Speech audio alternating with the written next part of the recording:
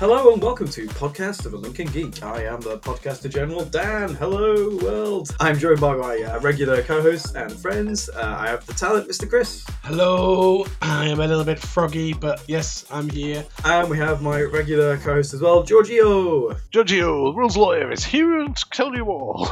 Yeah. Excellent intro. Well done, guys. Yeah, what we're doing today, Dan?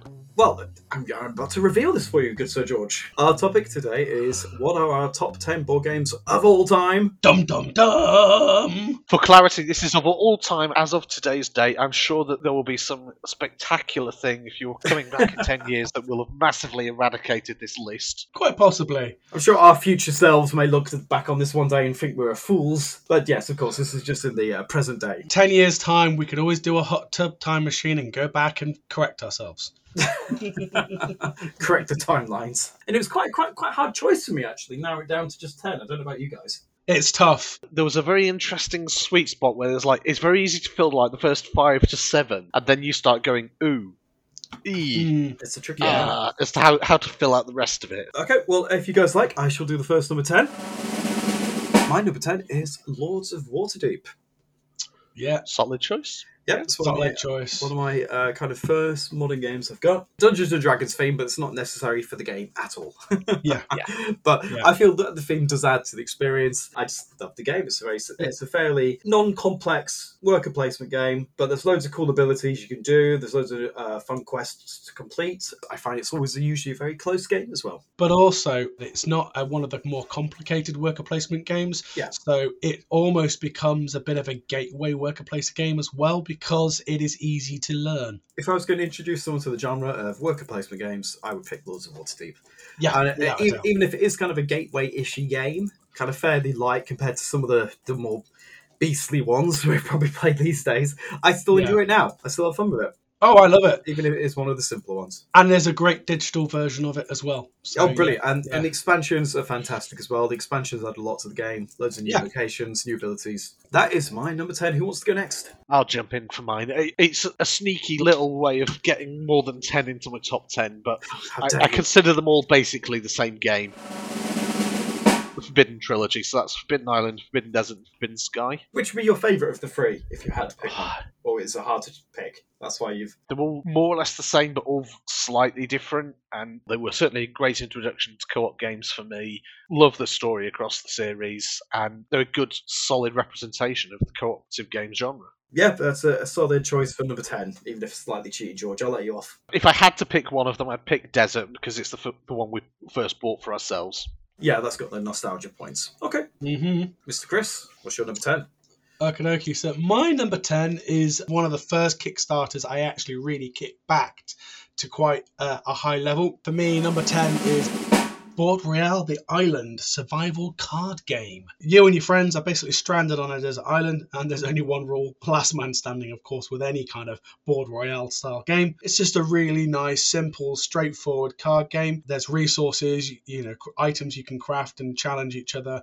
You can trade, you can deal in collaborations. It's got a little bit of everything, and I love it. Yeah, I've played a good number of games of that. I like it. It's interesting. It's just not personally I think to me it's gone a bit too more on the comical versus anime. I was hoping it was going to be more a hardcore survival game as opposed to... Too cartoonish for you? Too tongue-in-cheek or something? Or Yeah, I prefer a grittier version of it as opposed to the slightly more Tom and Jerry version that I feel like it is. But I'm just imagining kind of slapstick, dropping anvils on each other's head now in this island and stuff. for what's supposed to be a survival game of the finding stuff and surviving in a battle royale scenario, some of the equipment that you can get just doesn't line up with things that you would make or find.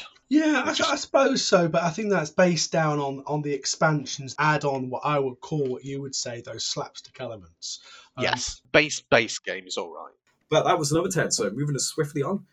Over to number 9. So I'm going to really go out there and go Talisman. Oh, controversial choice. Yeah. I would definitely file that under guilty pleasures. But I still love it. It's got replayability. It's just a bit of fun. To be honest, I quite like Talisman, but I feel like it needs to be the right kind of games night for it. I feel it's one where you need to be drunk. Quite like. You have to be in the mood for it, without a Yeah, doubt, because definitely. it's not a short game. for what is essentially a prolonged roll and move game. There's lots of hilarious things in there, and it's good fun. But Yeah, exactly. It's just good, wholesome fun. I'd class it as more of a family game. Like I said, George, it's kind of relatively simple roll and move, but it's the scenarios it creates, which are quite funny. I feel this is a game you just do not take seriously, because you could be doing really well on the verge of winning, and then you get turned into a frog, and then someone steps on you and you die, and you have to start again. Yeah. so do not play Talisman with the aim of winning, just play to have fun, I would probably say. That was the controversial choice for number 9, but each to their own, Chris. How about you, Mr. George? Mine entry at number 9 is a specific 2-player game, although most of you will know it as a party game. Codenames Duet. Lovely little game. It's a cooperative 2-player version of the game Codenames. Never thought that they'd be able to turn an obvious party game into such a simple little 2-player game. You've got the same principle of you've got your grid of 5x5 of words in the middle, and you've got your Spy Master sheet, but the difference is this time the Spy Master sheets are double-sided, and you've each got a set of people that you're trying to get the others to guess. That is interesting. You're doing it against the clock. Great party game, and I suppose we need a party game on the list, and you've got a 2-player version of it as the yeah. Sticking to kind of a game that's designed for a bigger player count. Number 9 is Secret Hitler. Solid choice. I feel it's just a very good social deduction game. It doesn't take too long. I feel like it's Resistance, but with an additional layer to it. There's an extra layer of strategy. Oh yeah, it's definitely better than Resistance. Obviously, the theme is a bit controversial. I wouldn't recommend playing it in a cafe or a restaurant, and you might have people look at you a bit weird when you accuse each other of being Hitler. But apart from that... Fascist lizard overlord. You're just a fascist lizard overlord. Yeah, I mean, you could put any theme on you want it, to be honest. I mean, I've seen some like Star Wars themes, like Secret Sith. Like instead of Hitler, one of you is Palpatine. It's a great game. It plays relatively quickly. In about half an hour, I'd say, is the average play time. You'll have fun either killing Hitler or seizing power over World War II Germany. Whatever floats your boat. Moving swiftly on to number 8. And that's my dramatic voiceover there. I hope you like it, guys. I think, George, you're up next. What's your number 8? My number 8 has dropped down my number 10 over the years, but it's still in there. Betrayal at House on the Hill. Ooh. One of your early reviews as well, George. Yeah, I know it's not everyone's taste, but it's a wonderful little thematic game. If it weren't for the fact we always have a Halloween party to go to, I would love to host Halloween Games Night and just break it out, get the huge house built on the table, and have those epic, silly monster movie madness nights, and the number of stories you can tell with it, the amount of replayability and modularity. Yeah, literally no game's ever the same, is it? You might never need to buy another game again if you love that sort of sort of genre. That's true. Solid choice. I mean, again, a shame it's one I haven't actually played yet, but I've always wanted to. Next Halloween, you've got an invite to George's. Yeah, I guess so. Yep. It's one I've heard a lot about, though. I've heard it's kind of controversial because it's one of the most hilariously unbalanced games. Oh god, it can be so unbalanced, it's untrue, but it's hilariously unbalanced when it happens. Yeah. Like some other potential choices that may be on the list, you don't play it because you treat it like a Euro game. It is full-blown Ameritrash storytelling. Yes, brilliant. I think it's me next again now. My number 8 is Deception, Murder in Hong Kong. Oh, solid choice. Another social deduction one, and this just pipped a Secret Hitler to the post, really, for number 8 spot. Just because every game I've played with this, everyone's had fun. Even if you are not very comfortable about being the traitor in a game, say if you don't particularly like lying, Deception is one of the few games that actually gives you stuff to still talk about. You can still, analyse the evidence in front of the other players. You don't just have to make stuff up from scratch. There's one specific feature, I think, that sets Deception out in the social deduction genre, which I know it's technically, you could enforce this rule in every other game, but the fact that it's hard written in the rulebook that everyone has an uninterrupted 30-second pitch every round. Yeah, everyone gets their say, because a lot of games you tend to have, not alpha gamers maybe, but more kind of more dominant personalities that may just talk over people. Deception actually caters for this and allows people to have an uninterrupted little monologue saying who they think the killer is. And it's one I've still not played. For shame. But I've heard everyone talk about it, so it's definitely one on my list to play at some point. I feel this is one of the best ones I've played, just because it does have a couple of extra layers, and if you're not particularly comfortable about being the traitor, then this will give you stuff to talk about, so you don't just stutter. And not many other games do that, and I think it's pretty good. Chris, you next. My number 8. Well, my number 8 is One Night Ultimate Werewolf. Hey! I love the fact that there's an app, so poor Dan, when we've played, doesn't have to do Be the his narrator himself. narrator. Yeah, for that One Night Ultimate Werewolf is hilarious though. Yeah, it's really good. It plays well. It's easy to teach. Yeah. Everyone gets involved, whether you're crap at these or not, because you're with other players who are potential werewolves. So you're not by yourself. It is the game of ultimate chaos. Cards move around during the night. You could think you're a werewolf when actually you're not a werewolf because someone's moved your card. I am absolutely rubbish at these style games, but I still like it, and it made it into my top 10. Just a quick shout out to One Night Ultimate Alien as well. One Night Werewolf, One Night Alien, One Night Vampire. You can mix them all together to have the most chaotic game experience ever created. Yeah, I won't be doing that. Literally 14 games. Humans versus vampires versus werewolves versus aliens. It is insane. I think it's back to me now for number 7. 7. I don't think you guys have played this one. I keep nagging people to play, but no one's actually played it yet. It's Spirit Island. I mean, I've heard you talk about it a lot. I've read lots of things. It sounds good. It just didn't tick on my ooh spot. Your ooh spot. Going into the co-op section for me now, like a pandemic style game. It's got a really cool theme. You're basically playing as like these spirits living on this island, as the title implies, and it's been invaded by settlers. It's kind of like anti-Settlers of Catan, because you're basically trying to repel these humans, these people off your island, because they come on and they start polluting and they start damaging the island, and you just kind of do all these supernatural powers to push them off or scare them away, so they go back home again. There's loads of different spirits you can play as, and you can play as multiple spirits, and the powers kind of sync really nicely with each other. Like you've got like river spirits, you can like flood people's villages, fire spirits, lightning spirits, you've got earth spirits, so you're literally just smashing these settlers' houses. Yeah, it's a really cool theme, and there's so many different extra modules you can apply to it to add different challenges. There's tons of different modes, there's expansions. Every game I've played it has just been completely different. It also has a digital version as well. It does, and I think one of the reasons it's hard to get people to play this game is because the Steam version that I mainly use to play it on is a single player only, which is gutting. So unless they find a good version on some other platform like Tabletop Simulator or something like that, then it's hard to get other people to play the game. But I think this is Pandemic with loads of extra bells and whistles and a pretty fun theme as well. So that would be my number 7, Spirit Island. I think next would be Chris, I believe. We all know Upper Deck Builders, and this time it's Harry Potter Hogwarts Battle. Hey, I thought that was going to be high on your list, Chris. Yeah, but there's other games that beat in it. But it definitely needs to be in this list because it's got so much replayability. Trying to beat the Dark Art cards can be really, really tricky, specifically when they come out in combinations with other Dark Arts characters. Yeah. It's harsh. And my missus likes it as well. Games score well with me when, there's high replayability and play factor from my other half, because when I'm not with you guys playing games, it is me and the missus.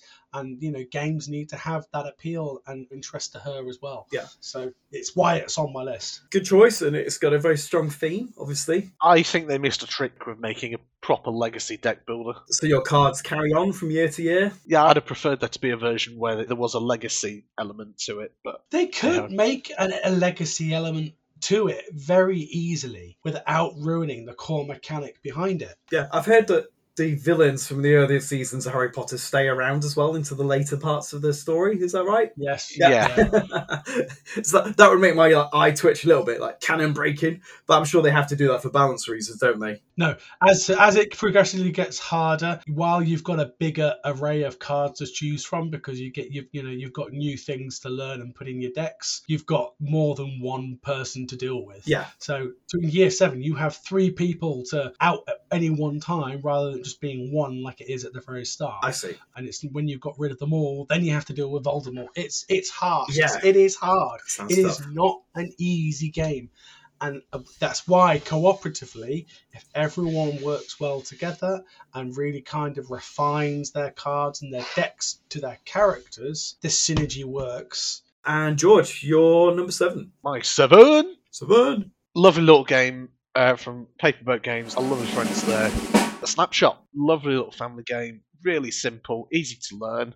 Loads of strategy. It's small and portable. Just throw it in your backpack. Play it anywhere. I love it. Do you agree with his ranking there, Chris? Or I'm going to save my comments So Trying for to the say moment, it must be controversial, George. Maybe. I might as well carry on and give you my number 6. Go for it. Number 6. I suspect this one probably will be slightly controversial with you guys, especially given its age, but I think it's aging well. And that's Carcassonne. I get why it's on the list, and I looked at my copy, and I was just thinking, compared to everything else, when did I last play it? Which is why it didn't make it to my list. We play it quite regularly. I like it. We've got loads of the expansions as well, so you can mix and match and play loads of slightly different elements of the game, and I love it. It's definitely one of the kind of the modern classics, isn't it? I love the strategy in it.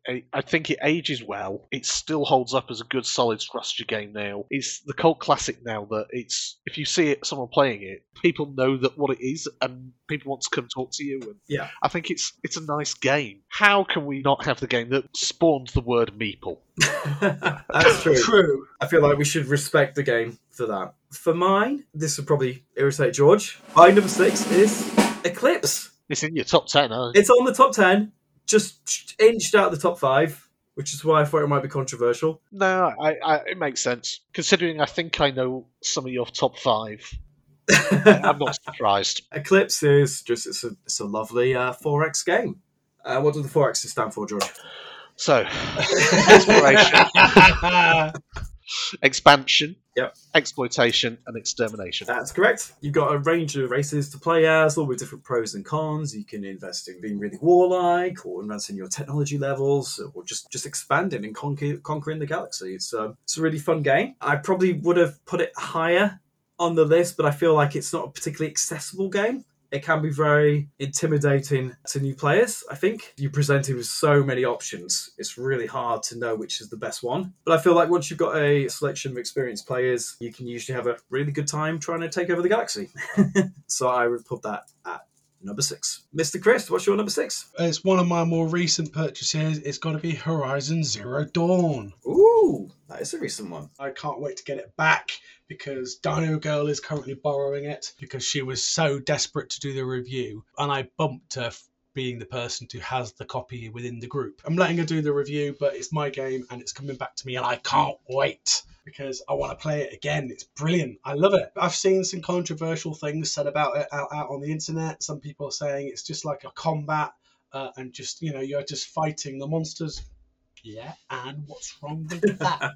If that ticks your boxes, then go for it. Yeah. I know that it's a bit polarising in the community. I think there's a lot of people who think it's theme for theme's sake, and that actually, if you strip the theme off it, there's not much game at the end. And I think there's a lot of Kickstarter syndrome with it, where it's sells a lot more than it perhaps has in the box. In the base game only has a limited scenario, but it implies in the rulebook that it's got you can do all the campaign stuff, but it's not, and that you actually have to buy like 4 different expansions to get it all. It is dripping with theme, and if you love that theme, go for it. It loans the theme really well from the computer games, and that's why I think probably why I love it so much, and because the miniatures are also very good.